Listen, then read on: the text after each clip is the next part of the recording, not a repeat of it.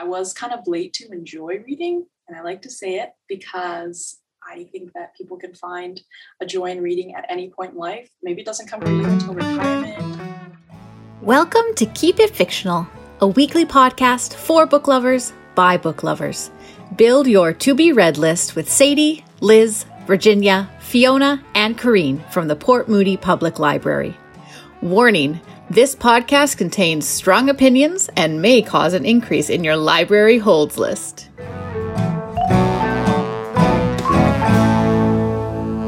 Hello, everyone. Welcome to another episode of Keep It Fictional. Today, we have chosen a very ambitious topic. We are going to be talking about our to-be-read lists. And we have all chosen a book that has been on our to-be-read list for a very long time. I liked the idea of this because it meant I would get to something that I've been meaning to get to forever, and it would feel so good.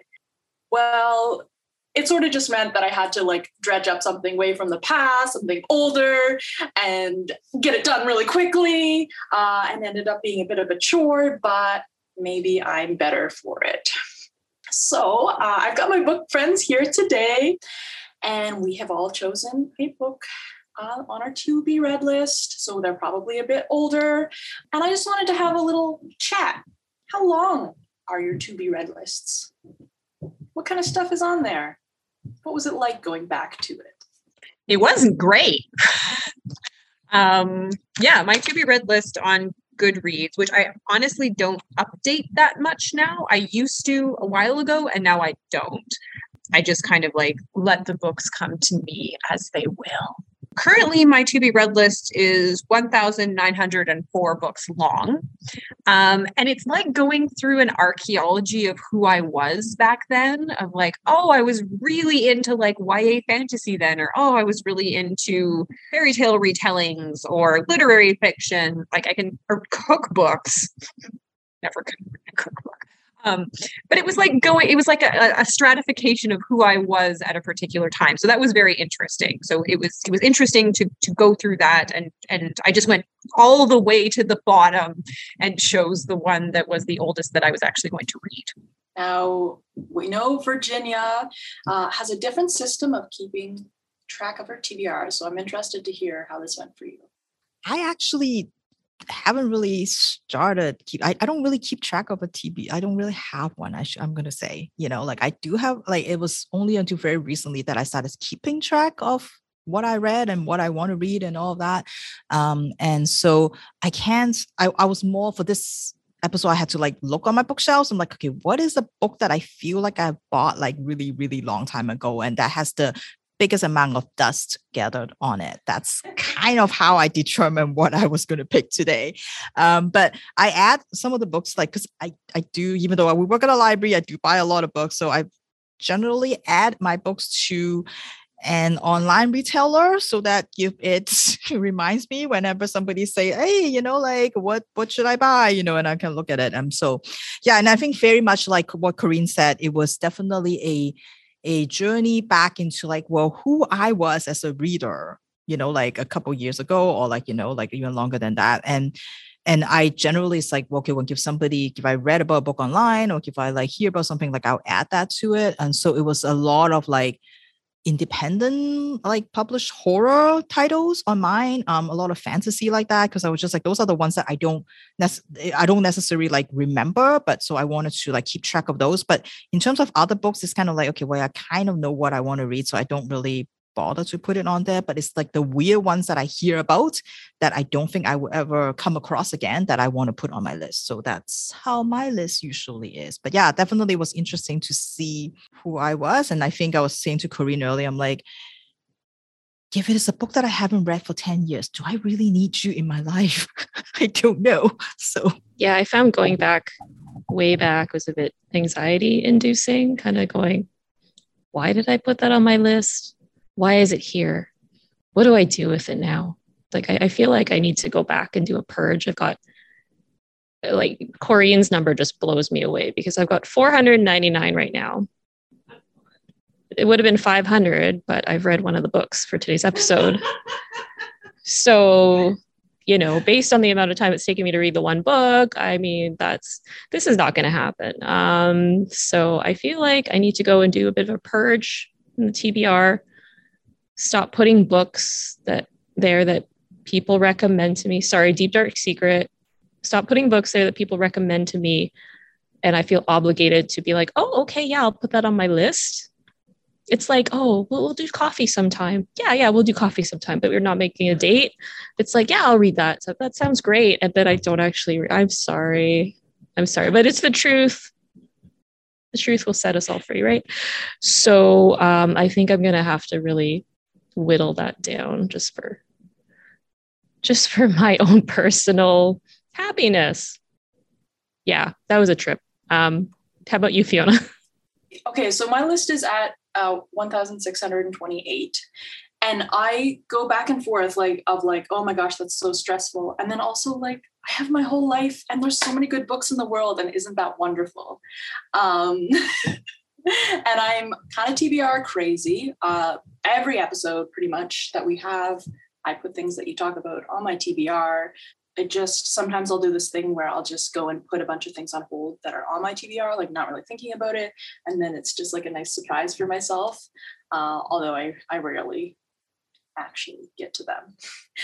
And when I looked back at the very beginning, which for me is 2017, I know I harp on this a lot, but I was kind of late to enjoy reading. And I like to say it because I think that people can find a joy in reading at any point in life. Maybe it doesn't come for you until retirement or post-school when you actually get to read what you want. But it was kind of an explosion for me of I'm going to put all those things that I've always wanted to read and I've never taken the time to. So there's a lot of classics on there, a lot of feminists, Judith Butler, that kind of thing. And then also a lot of Indigenous literature, which is what I ended up going with for today. So it was interesting, but maybe a little more digging than we're used to doing for this. A lot of self-reflection. Hopefully we have an easy topic next time, something more chill. But Liz, why don't you tell us about what you ended up picking? So the book that I will be talking about today was written in 1999. Yes. Such a far decade ago. And it's been on my TBR since 2012. So yes, almost an entire 10 whole years. And it has survived without being purged for almost 10 whole years. So I feel like that maybe says something about it. This one is called Waiting by Ha Jin. And Ha Jin is a Chinese American author. He immigrated to Boston many moons ago and is a fairly prolific novel writer, as well as a professor of English. Waiting takes place in 1963 in China during the Cultural Revolution. So this was an interesting look at sort of a cross-section of Chinese society during just such a pivotal time in their history. The primary focus of our story is Lin Kong, and he is a doctor at a hospital in a fictional city that Ha Jin has created in this novel. And of course, he's not only a doctor, but he is also considered a comrade and an officer in the Revolutionary Army. So there are many protocols and sort of rules around conduct, personal conduct in life, as well as professional conduct. Now, Lin Kong has fallen for a woman named Mana Wu, and she is a nurse at that very same hospital. She eventually becomes head nurse, and she is bright and clever and vivacious and intelligent. They have wonderful conversations, but they can never leave the compound of the hospital together. If they are seen outside of the compound, that is incredibly scandalous. That could lead to, definitely a lot of punishment within the ranks. So their relationship is very chaste. Many walks around the grounds, having lunch in the cafeteria together, and it becomes commonly known to everybody that they are an item. There is a complication, however, and that is that in Lin Kong's home village, he has a wife named Shu Yu, as well as a daughter. His marriage to his wife was not one of love, but rather one arranged by his family out of what they felt was necessity. They were looking to secure their care in old age. So they made what they felt would be a good match for Lin Kong and overall for the family.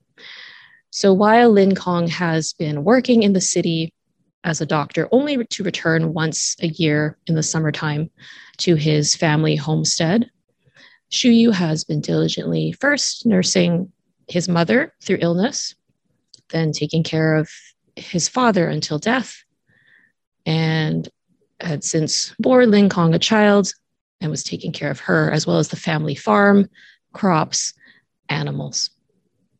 Now, Lin Kong is a man of duty, as he must be in the Revolutionary Army. And so he knows that he must tread very, very carefully, balancing this relationship with Mana, which has become very public, as well as balancing his actual marriage and his duty as a husband.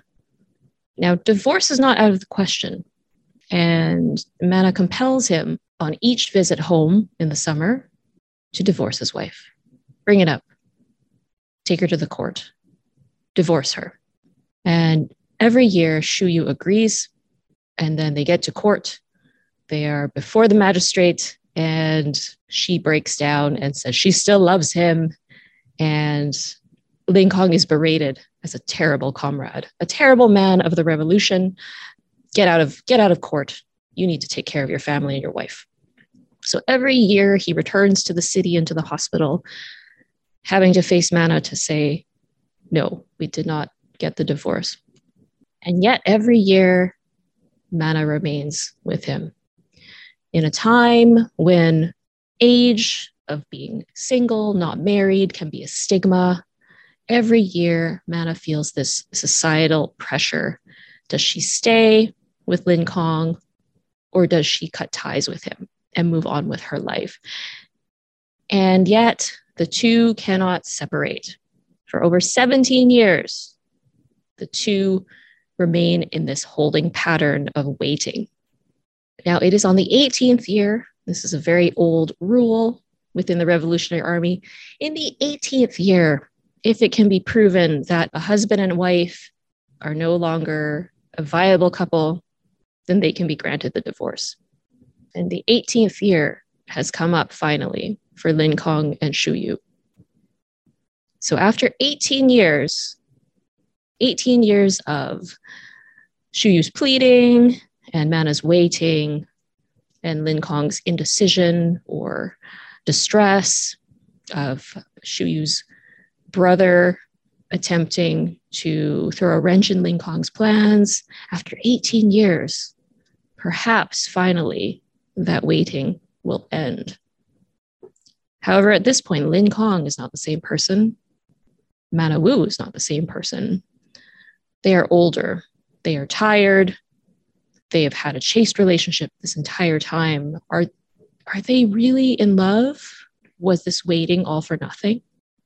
So despite this being a really old book on my TBR and my lament about the older books on that list for me and wondering why the heck did I put them on my list, is why am I keeping them there? Will these books be worth it? I felt that this one was worthwhile. It's not often that I read books set in this time and place. And I felt that, this was a rather sensitive and insightful look into how politics could affect everyday people in that particular world.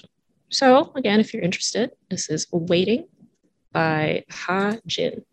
Guess where that book is going, Liz? On my TBR! That's almost like somehow upsetting that it finally got off yours and now it's on mine. All right, Virginia, let us know what you brought. Pretty sure this one is not going to go on your TBR, but that's okay. So I chose this book mainly kind of as a bit of a tribute to the author that sort of started me on this reading journey into the fantasy world. I remember 10, 15 years ago, walk into the section, the fantasy section in my library and be like, okay, what have you got for me here? I'm going to give this a try. So out of all the books that are there, I decided to pick up The Dresden Files by Jim Butcher. Something about a wizard and magic, private investigator, this mashup like really, really appeals to me. And read it, really enjoyed it. And I know for the next little while, I was always hunting down books that say, if you like Harry Dresden, you would like that kind of reader likes. So even though I would say urban fantasy is no longer my favorite sort of subgenre in fantasy, it was what sort of started me on this journey. So I figured today I will pick something that sort of as a tribute to that.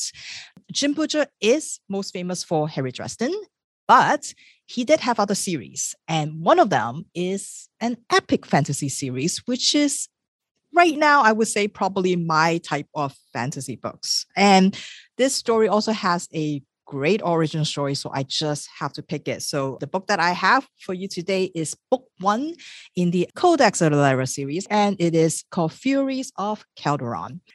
So the reason why Jim Butcher wrote this book was because he was at a writer's kind of workshop event, and they were talking about the craft of writing.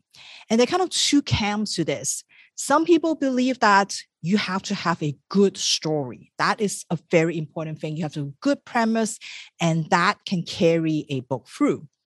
But Jim Butcher would think, well, no, if you're a good writer, you should be able to make things work. Even if it is the most ridiculous premise, you should be able to make it work. And so when people argue with him about it, he was like, fine, give me one. No, wait, give me two. Give me two ridiculous elements and premise, and I will make it work for you. So somebody suggested that he should write a book about the Roman legions and Pokemon.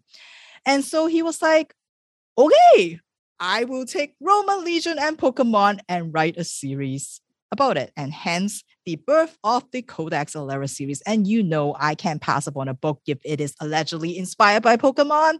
So this is a story that is set in a world where there are these Furies, and they're kind of like Pokemon. They have different types, fire type and water type and metal type.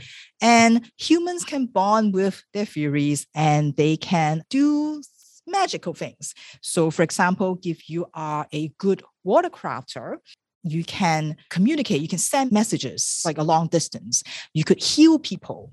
If you are a firecrafter, you can use that to manipulate emotions. So for example, you can heighten somebody's sense of fear, or you can dampen it.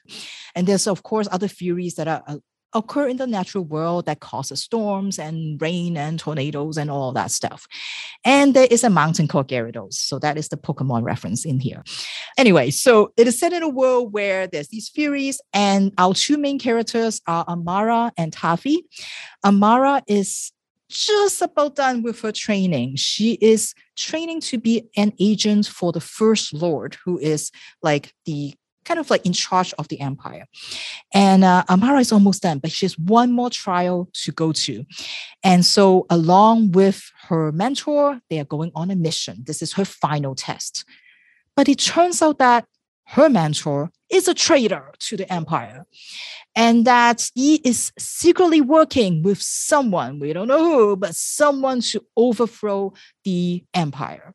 And so now Amara is got caught in enemy territory. She has to find her way out, report back to the First Lord to let him know that someone is leading a rebellion, and she's going to have to find out who that is. And so she has to become a spy, and it will take her to these remote villages where they are pretty independent, but there's like stuff going on, and she needs to find out for the First Lord who is the traitor.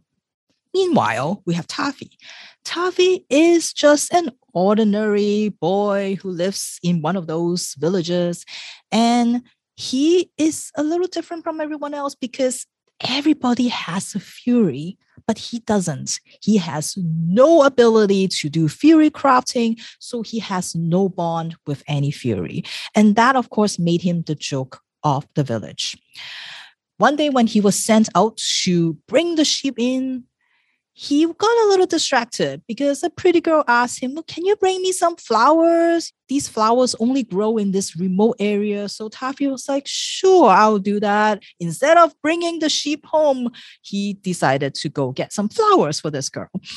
And on his way back, he met the Marat. Now, no one has seen the Marat for hundreds of years. The Alerans have driven the Marat out. They are considered this barbaric tribe that have driven out from the empire. But now it seems like they are back. And Taffy barely escaped when his uncle found him and saved him, but was deeply injured from this. And so now his uncle and Taffy had to find a way to alert the First Lord that the Marat is back. So it seems like the empire has internal enemies and some external enemies, and they are all trying to overthrow this empire. So I would say it is a pretty textbook kind of epic fantasy story. Everything was pretty much like what you would expect. It's got good pace. It's got good action. I actually listened to this on audiobook, and it is 24 hours of this. So I think it's a good testimony to the writer and to the narrator that I was entertained for most of it. It was interesting because I feel like I think what I needed more maybe from the book is some more world building, because I'm kind of more used to epic fantasy that has like a really elaborate kind of world. So I was kind of missing some of that, but the story did keep moving, which is good. So yeah, so I think if you enjoy like epic fantasy, if you sort of like a story where you have like an ordinary, like seemingly powerless kid who is going to save the world, then you might enjoy Furies of Caldeon, and it's by Jim Butcher. Great. Thank you for sharing that, Virginia. All right. What was Corrine 10 or 15 or however many years ago reading? What was she doing that long ago? What was she up to? What was she thinking? This one, I can actually draw a line from like point A to point B as to why this is on my to be read list. And this one, again, like Liz, we're going back. We're going back to March of 2011. So it is over 10 years that I have been meaning to read this book. And I'm glad that I did. So the book starts in 1892, and Wang Guichang is dying. And it also takes place in 1939, where Wang Guichang is also dying. So the patriarch of the Wang family, proprietors of the Disappearing Moon Cafe on Pender Street, Chinatown, Vancouver, is saved once and cannot be saved the second time. In 1892, he has been sent by the Benevolent Association into the wilderness of what will be British Columbia to find and retrieve the bones of the Chinese workers from the railway and bring them back to Vancouver, where they can be shipped back to China for a proper burial. However, he is woefully underprepared for this task. The Benevolent Association decides that he has kind of an old soul, and so he is the best suited for this task. And even though perhaps spiritually and emotionally he is prepared, he is not prepared for the winter. And he finds himself freezing to death in the middle of the wilderness. In 1892, he is saved. A young woman named Kalora, who is a First Nations woman whose father is also Chinese, happens to stumble upon him in the wilderness, likes the look of him, takes pity on him, and decides to bring him back to her father. The two of them start a bit of a relationship that will have repercussions for his family for generations. When we go back to 1939, the Wang family is one of the richest families in Chinatown, having started with a small cafe that is mostly looked over by Wang's wife, who he brought over from China, and his son and his wife, but has grown into a real estate empire, has grown into being one of the most prominent families in the entire area. However, his decisions, his choices, and one could even say his sins have repercussions and echoes in the lives of the women in his family for years. This is The Disappearing Moon Cafe by Sky Lee, first published in 1990. So like Liz, going back. We're going back. And Sky Lee is a feminist Chinese-Canadian writer, and you can see all of this wonderful history that she's writing, all this feminist thought that she's putting into it, all the big issues that she writes in this beautifully written story, this family drama.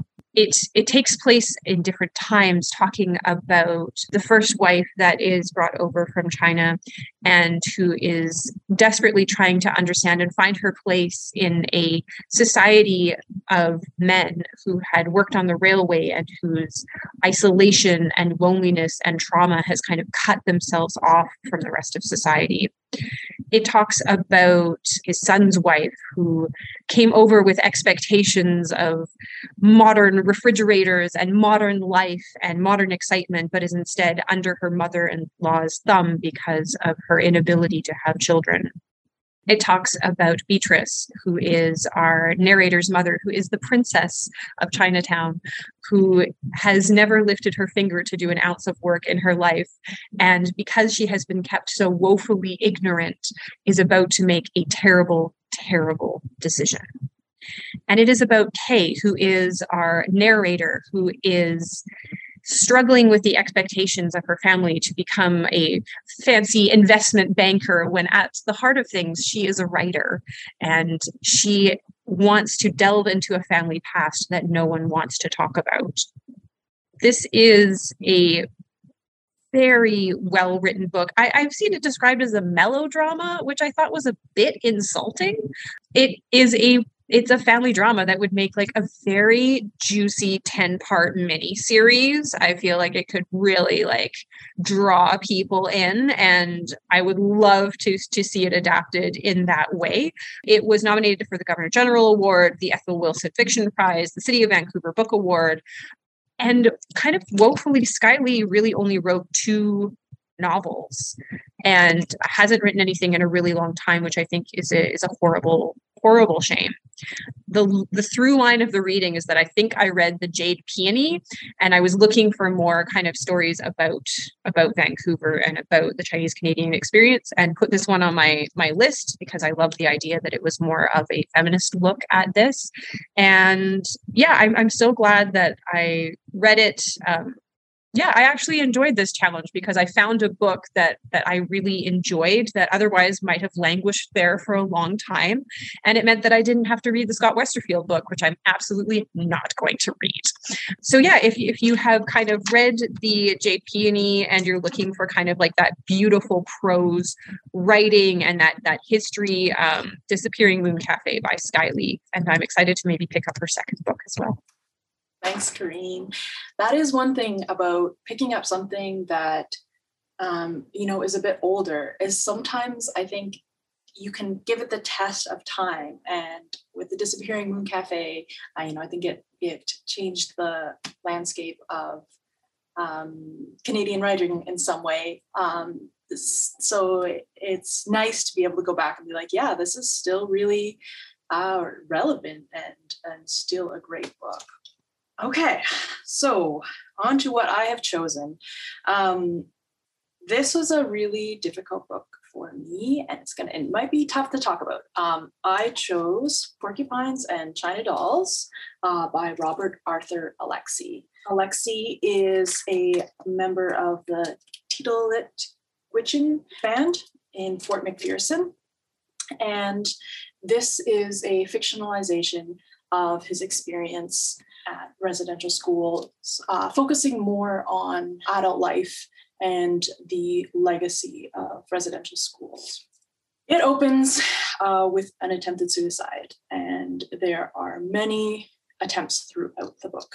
So that's certainly something to be aware of if you're planning to pick it up. It's an extremely important read, and it was written in 2009, but is still absolutely worth reading and adding to any list of books that you are planning to read about residential schools. So the characters in this book are members of the Blue People, Aboriginal group in Western Northwest Territories. Something that I thought Alexi did an amazing job of, though it's not the focus of the book. He starts out by basically telling multiple generations' stories and their experience with residential schools. I've done a lot of reading about residential schools, but still within like 3 pages, he was able to illustrate that legacy in a way that further helped me understand how from generation to generation, with everyone in the community going to residential schools, how intergenerational trauma is created. And he just has that gift of literally in 3 pages, like transmitting an understanding of something in such a whole way that maybe that first person narrative just really does quite well. So like I said, it does focus a lot actually on the adult experience. So the main character is James. He is a survivor of the residential school system, and he's an alcoholic. The book has a lot of humor in it, depending on how you look at it. It's that deeply depressing reality of life humor, but he just has a way of capturing like the reality of being drunk. The way that he described it is both, deeply upsetting, but the character talks about, I time traveled 30 minutes in the future, because he's just sort of blacked out, and it's quite wry, and you kind of giggle, and then you kind of cry a little bit. So in the climax of the book, members of the community end up telling their truth about their experience at residential schools. And in particular, this book does focus on sexual abuse. So again, a very difficult topic, but an important one. And in that part of the book, the author stages it as this battle. These people are warriors fighting their demons, and it becomes this big colorful fantasy of them slaying demons and finding themselves and working as a team to destroy this, sort of looking at what telling your truth can do and how uplifting that can be. However, this occurs about halfway through the book, and then James wakes up in the morning and has another suicide attempt. So while it is both fantastical and beautiful, it also is not trying to cover the harsh realities that the legacy of residential schools can't just be spoken away. It's a topic that I want to read as much as I possibly can on, but for me, this one really illustrated it in a way that is not going to leave me in understanding that legacy. So yeah, 2009, but strongly recommend that if you too are working on reading more Indigenous literature, or if you are looking for an account of residential schools and their legacy, this is absolutely a great place to start. Alexi is a fantastic author. That is Porcupines and China Dolls by Robert Arthur Alexi. And the title actually comes from when the children go to residential school and their hair is all cut and they're all put in the same uniforms. And the boys look like little porcupines and the girls look like little China dolls.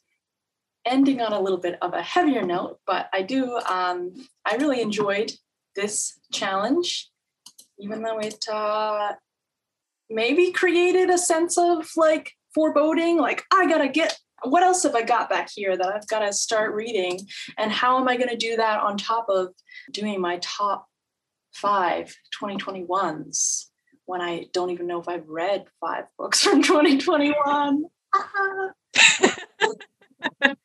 It's true. This did have a little bit of like initial foreboding, but I'm so glad that we did it. If only, as Liz said, just to get that number down from 1. It feels good. Thank you for joining us. We will see you next time.